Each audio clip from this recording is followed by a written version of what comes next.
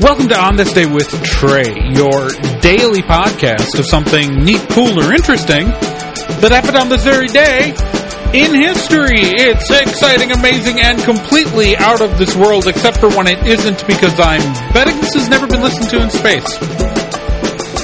Just a guess. My name is Trae, but you knew that already because you're a smart, clever, wonderful individual, and I hope you have a wonderful day, and that day is February 6th. February 6th. Let's talk about what happened on this day.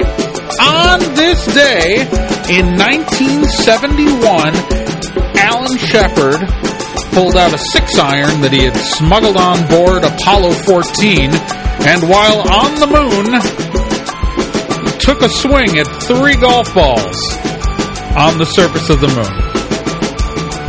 That's right.